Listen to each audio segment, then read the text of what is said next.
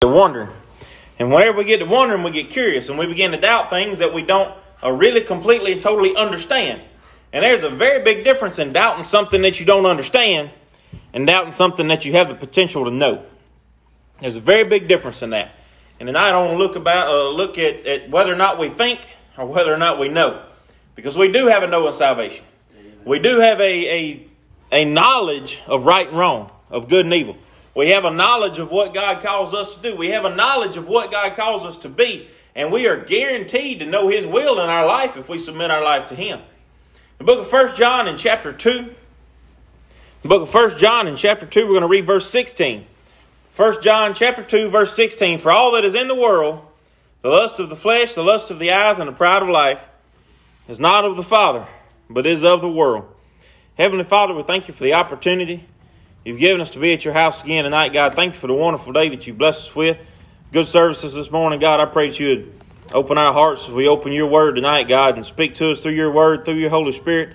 God, help us that we wouldn't get distracted by this world, or we wouldn't be off track, God, that we could be assured of the things that we know through your word, through the revelation of your Holy Spirit, God, that we could know our salvation, that we could know your plan for our life, that we could know that you got us, that you'll take care of us, that you're a merciful God and that you're full of grace. God, help us that we wouldn't forget that. Be with us throughout this service, most of all for being lost one tonight.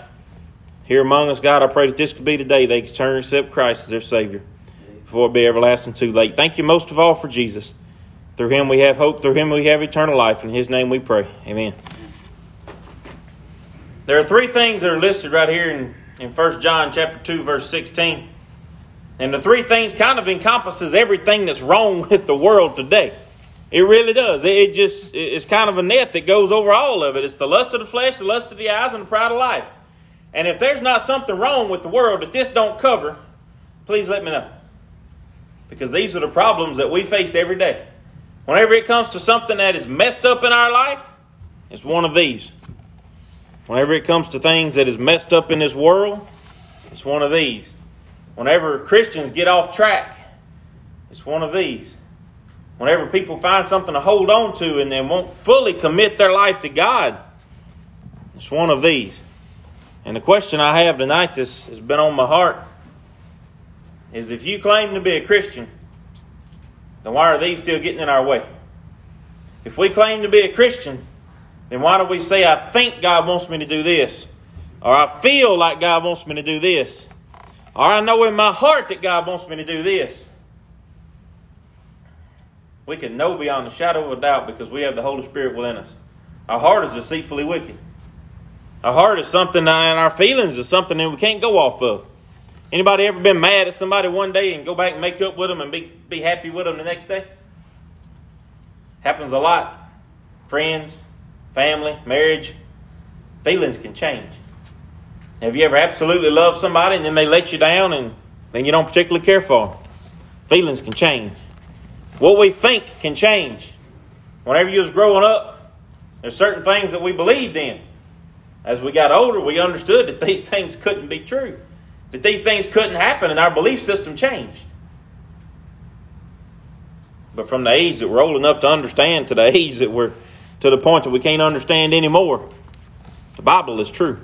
The Bible don't change. The Bible is forever. The Bible don't contradict itself. God's Word is forever. And God's Word is our instruction manual. If you go back a year ago this time, on the back of the little hook and loop masks that you buy, because nobody bought them back then. But on the back of them, the warning label has changed. Now the ones that you buy says, does not protect against coronavirus or any other type of viral infection. A year ago, it didn't say that. Because of the things in this world that has changed, those labels have changed. Whenever the woman spilled the coffee on her from McDonald's, spilled it all over, got $1 million from McDonald's, those warning labels on the cup of coffee changed. Everything had to change. There's nothing in this world that's 100% certain outside of God. And there's nothing that we can be 100% assured of outside of God. But the thing that gets us in trouble all too many times is we begin to think. We begin to think. And that is dangerous. Turn with me, if you would, to the book of 2 Kings in chapter 5. The book of 2 Kings chapter 5. Hold your spot right here in 1 John. We're going to be back in a second. The book of 2 Kings in chapter 5, we read of a man had a terrible disease that was incurable in this time. He had leprosy. And this man came to a prophet of God. He was told that the prophet of God could heal him, could fix him. And he came to this man in verse 9 of 2 Kings in chapter 5. So Naaman came with his horses, with his chariot, and stood at the door of the house of Elisha. And Elisha sent a messenger unto him and said, Go wash in Jordan 7 times, and thy flesh shall come again to thee, and thou shalt be clean. But Naaman was wroth and went away and said, Behold, I thought. Oh man, I'm telling you. Behold, I thought. Does anybody in here know God's plan for their life? I did. 5 years ago, you couldn't have convinced me that I'd have been standing here. We don't know what God has in store for us, but we know God will take care of us. We don't know what God has planned for us, but we know that it's in our best interest. Growing up as a kid, we would hear all the time, Daddy, why do we got to do this? It's good for you. Green beans, cabbage, anything else that come out of the garden that we didn't particularly like to eat, it's good for you. That's all the explanation we needed. That's it. That is all the explanation we needed from our dad who makes mistakes. So why do we need more of an explanation from God? Whenever he says to trust in him, whenever he says to believe in him, whenever he says to follow him, to obey him, and he will take care of us, we need more. Heard the story of Gideon? We talked about him a couple of weeks ago. He didn't know. He wasn't assured. So he asked God for proof. I use the word a lot. God humored him. He wanted to show him a little bit extra. And he proved to him what his calling was. God will shake us if we don't obey him. God will wake us up if we begin to think. Amen. If Naaman would have went and dipped in Jordan 6 times, would he have been clean? No. Didn't obey God. I can't say that 100% for sure, for certain, but I believe in all my heart if he'd have come up at that 6th time, that he's still just as eat up with leprosy as he was before he got to Jordan. Not only that, Naaman was expecting something different. How do we come to expect things? School has changed this year. For those of you who have kids in it, bless your heart. For those of you who are in it, bless your heart. School is different. Things have changed. Kids are no longer there 5 days a week. Teachers are no longer preparing one set of lesson plans. Things are different. What we expected it to be in August of 2020 is not what it actually was August of 2020. And September and October is going to be the same way. What we expected is not what we got, because we have no idea what's coming tomorrow. We haven't a clue. What we expected is something that we created in our mind. I build things a lot, and all too many times I get in trouble whenever I don't draw something. Because the way something looks in my head whenever I get started, and the way something ends up is 2 totally different projects. They look completely different. Because I didn't plan it. I expected something different. But then whenever I got started, it didn't quite work out that way. Very few times do our expectations actually come to pass. A friend of mine told me in college, he said, if you'll expect very little of me, you'll rarely be disappointed. Made a lot of sense at the time. The more that we expect, the more that we try to create our own idea of God's plans for our life, the more that we're going to be wrong. The book of Isaiah, chapter 55, God says that his thoughts far above our thoughts. He's able to do abundantly more above that which he could ever think. Ever. He's able to do more for us than we can comprehend. And yet whenever he says, trust me, we say, give me more. Give me a sign. Show me why. We had some people in the Bible that asked for a sign. They didn't believe. Whenever Jesus came and stood before them, they didn't believe. And to this day, Most of them don't believe because they needed more. We have everything that we need in the Bible and in the Holy Spirit. We shouldn't want more. We should trust.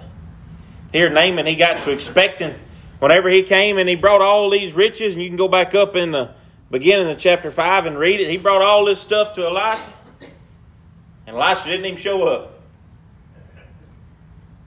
He stayed in his tent. It's like getting engaged through a text message. It's not the same thing. It don't work that way. It's not what you expect. It's not what we've come to wrap our minds around. It's not the what's the word that lawyers use? The precedent. It's not happened before. Whenever he showed up, he was expecting this man to come out and do some great and wonderful thing to lay his hands on him and to cry to heaven. Whenever Jesus performed miracles in the New Testament, he told the people to go and tell no man of it. He did that in several instances. He said, go and tell no man of it. The people never could. I mean, they always went and told everybody, which is the heart of being a Christian. But Jesus didn't do it for the fame. He did it for the person. He did it for the influence that person could have. He did it for the glory of his Father. Amen. And whenever we begin to think, whenever we begin to expect, then we're trying to predict what God's going to do. And that's a bad rabbit hole to go down. In verse 11, Naaman was mad. He was upset because Elisha did something he didn't expect. Elisha sent his servant out. Nothing big, no fireworks. There was no big happening, no big caravan there. And he told him to go get in the dirtiest, muddiest river he could find and take a bath and go underwater 7 times. Put him on terms.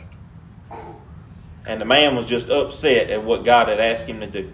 What the man of God had asked him to do. All too many times, we see the trouble. We see the difficulty without seeing the prize at the end. This man had an incurable disease. And the solution to it was to drop just a little bit of pride. Does pride ever get in our way? It gets in my way a lot. Anybody ever tried to put together a swing set without instructions? Hey, been there, done that, redid that, and then redid that again. It was putting together some screens to keep people out of the office at school. And we had 3 sets to put together. They were all the exact same when we put them together. None of the 3 of them looked the same. One was crooked, the other was bent, and the other somehow or another was made into a rectangle that's supposed to be a square. Don't know how we done it, but we managed to not follow the instructions 3 times and build 3 different structures. Whenever we begin to think about what we can do, whenever we begin to work the problem out in our head, whenever we begin to look only at the problem and not at the final solution that God has for us, then we get wrong. That's all there is to it. We get messed up. We start to think and we get in trouble. Anybody ever told you think too much? If they hadn't, you probably need to think more. But if they have, then you understand that overthinking something can become dangerous. Overthinking what God can do is impossible. We can't outthink God. Amen. We can't think above and beyond what He can do for us. It's the other way around. God does more for us than we can imagine. God does more for us than we can put our mind to, and we don't even realize it.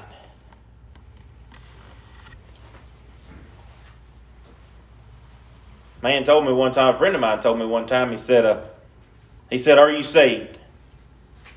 And that hurt. That hurt bad. Because he had to ask me if I was a Christian. If someone has to ask us if we're a Christian, what does that say about our life? A Christian lives a life that gets results. Results for God. Now it may be different in the world's eyes, but a Christian shows the love of Christ. A Christian shows the attitude of Christ. A Christian don't go out and just do things for the glory of men. Do things for the glory of self. Do things to be seen. Here Elisha was a great man of God. And instead of him going out and being seen and telling, hey, you leave all the treasures right here by the tent door, and then we'll go over here and I'll tell you how to fix this problem. He didn't say that. He didn't say that. And up in the beginning of chapter 5, Elisha sent a word to the king. He said, bring him to my house so that he might know that there is a man of God. That he might know the God that I know. That he might see the God that I see. That he might understand the power of the God that we serve here in Israel. And whenever Naaman came down in verse 11, he said, I thought he would surely come out to me and stand and call upon the name of the Lord his God and strike his hand over the place and recover the leper. Woo! God did so much more than that. I don't know Naaman, and he's not really mentioned a whole lot beyond this particular story. But I do believe God did a lot more in this man's life than to heal his leprosy.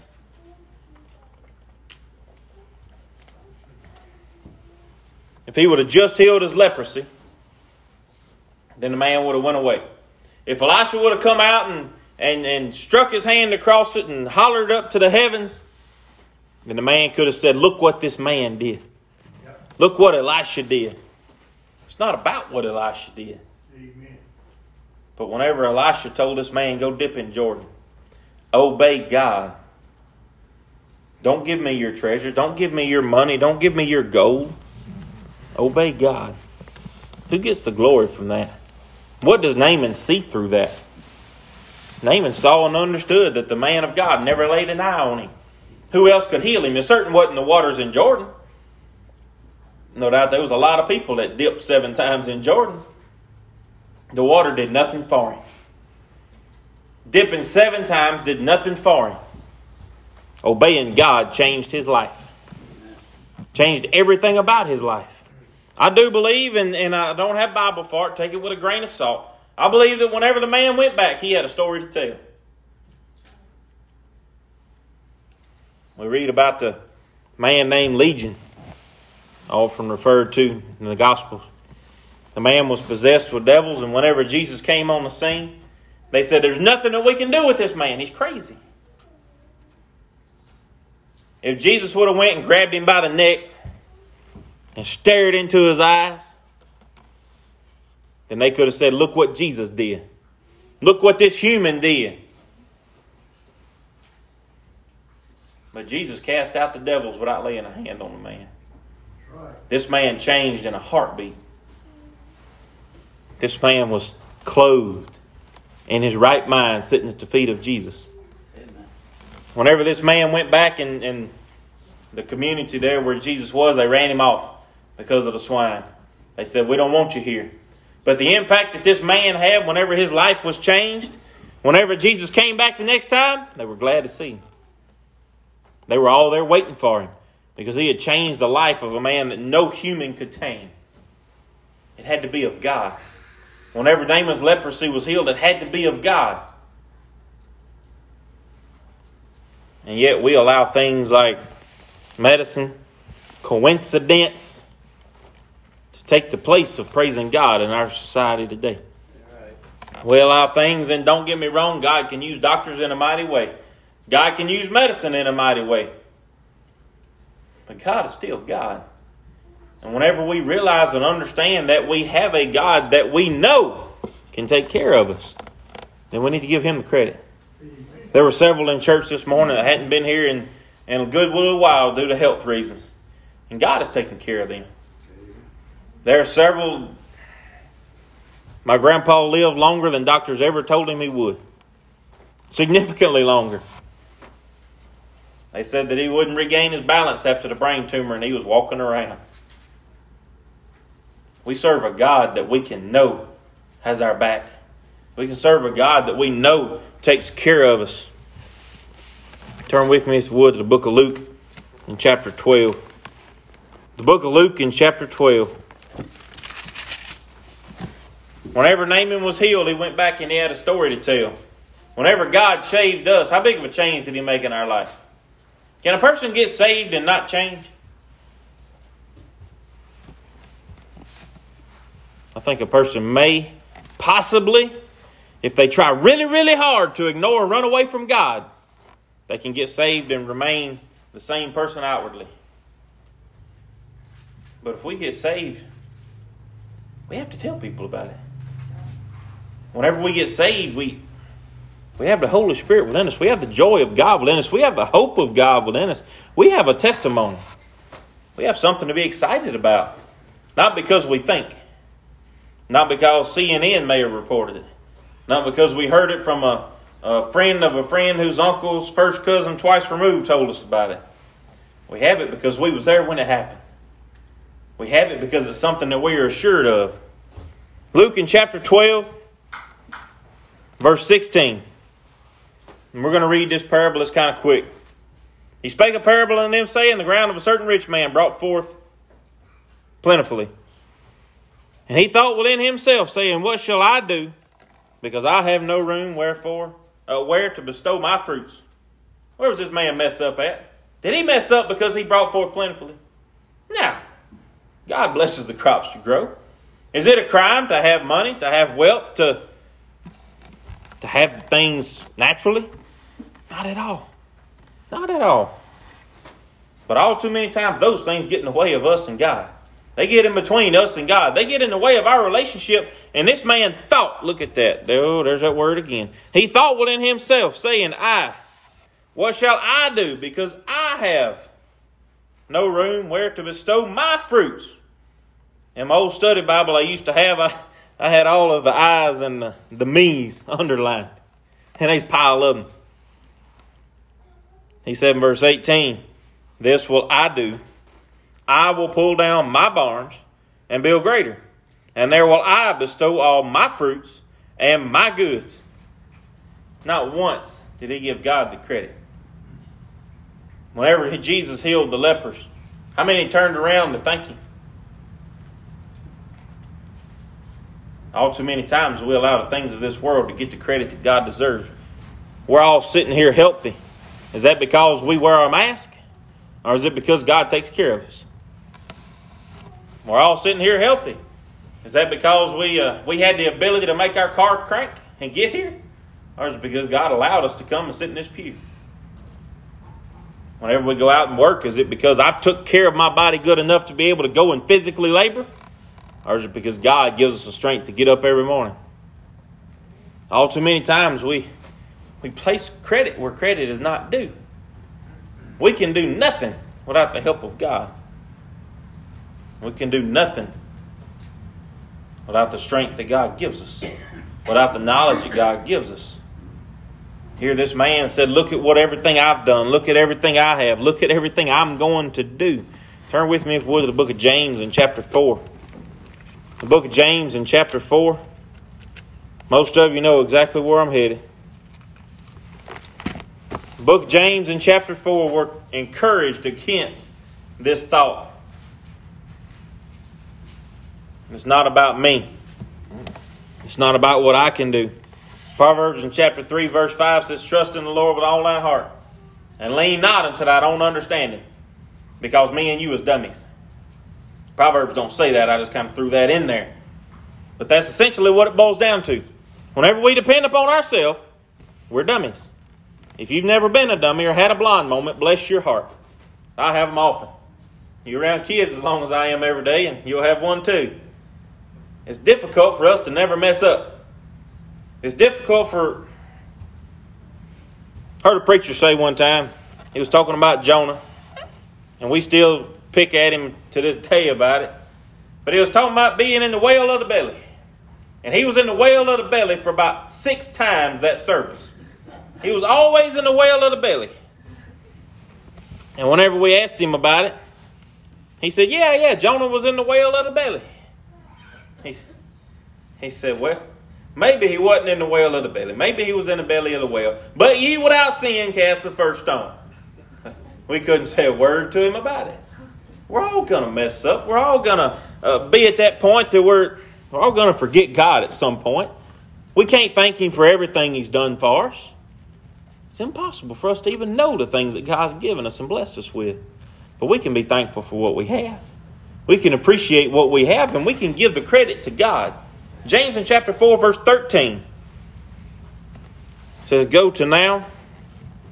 Ye say that tomorrow, today or tomorrow, we will go into such a city and continue there a year and buy and sell and get gain. whereas ye know not of what shall be on the morrow. For what is your life? It is even a vapor that appeareth for a little while and then vanisheth away. Tomorrow is not promised. 10 minutes from now is not promised. But by the grace of God, He will allow us to get there if it be His will. Verse 15 tells us the way we ought to look at it. The way that the rich man ought to look at it. He said, for ye ought to say that if the Lord will, we shall live and do this or that. Whenever we start thinking, we start placing trust in other places. Whenever we start thinking, we start placing credit in other places. Whenever we start thinking, then we get off on the lust of the flesh. Whenever we start thinking, then we get off on the lust of the eyes. Whenever we start thinking, then things are only in terms that we can understand. But Isaiah 55 tells us that we're not going to understand it. Whenever we start thinking, we get hung up in pride and what I can figure out. But we ought to say, if the Lord will, if God blesses, if it be in His will, I will go, I will do, I will obey. Whatever God asks. If it be in His will. If it's outside of His will, well, let's keep reading. Verse 16. But now you rejoice in your boastings. All such rejoicing is evil. Therefore to him that knoweth to do good, and doeth it not, to him it is sin. Can we know God's will in our life? I believe with all my heart that we can. Can we fight God's will in our life? Oh, yeah. Absolutely. Can we ignore God's will in our life? Until He shakes and rattles us to the point that we can't ignore it anymore? We can. Can we refuse and run the opposite direction like Jonah did? Absolutely. But if you read the book of Jonah, Jonah went down to Tarsus. He went down to the sea. And he went down into the ship. Without God, if we're running from Him, then there's nowhere that we can go but down. Then the whale or the fish took him, and he went down into the belly of the fish, and he went down into the bottom of the ocean. And it wasn't until Jonah got right with God and surrendered to God and told God that he would go, that he was wrong, that he started going up. I've never been upchucked by a fish, but that was the first time that Jonah had been up in a long time. And I believe it changed that man's life. If we allow God to take over our life, if we surrender our life to Him, then we can understand and we can know His will in our life. We can know what our job is. Like the bulletin said this morning, we can know the commission that we've been given. And we have that knowledge through the Word of God, through the Bible, through the Holy Spirit. It's not something that we can think. It's not something that we can perhaps. It's not something that we can hope. But it's something that we know. Amen. I'd like to read verse 7 and verse 8 over here in James in chapter 4, and then we'll close. James in chapter 4 verse 7 says, submit yourselves therefore to God. Resist the devil and he will flee from you. We read in the book of Job that God had a hedge of protection around Job. Do you think that hedge only applied to Job? Or do you think it could have possibly went further? You think God can put a hedge of protection around people today? You think God can take care of His people in amongst all the trouble and the mess that's happening throughout the world? Do you think God can take care of His people regardless of what come, what may? Submit yourselves, therefore, to God. Resist the devil. It don't say beat the devil. It don't say get one over on the devil. It says resist the devil. Amen. To resist the devil, and he will flee from you. Amen. Through the protection of God, the devil will flee. Verse 8 says, draw nigh to God, and He will draw nigh to you. Cleanse your hands, you sinners. Purify your hearts, you double-minded. Draw nigh to God, and He will draw nigh to you. While we have a verse of a song, I'd like to offer a verse of invitation. If anyone would have anything on their heart, we give you this opportunity.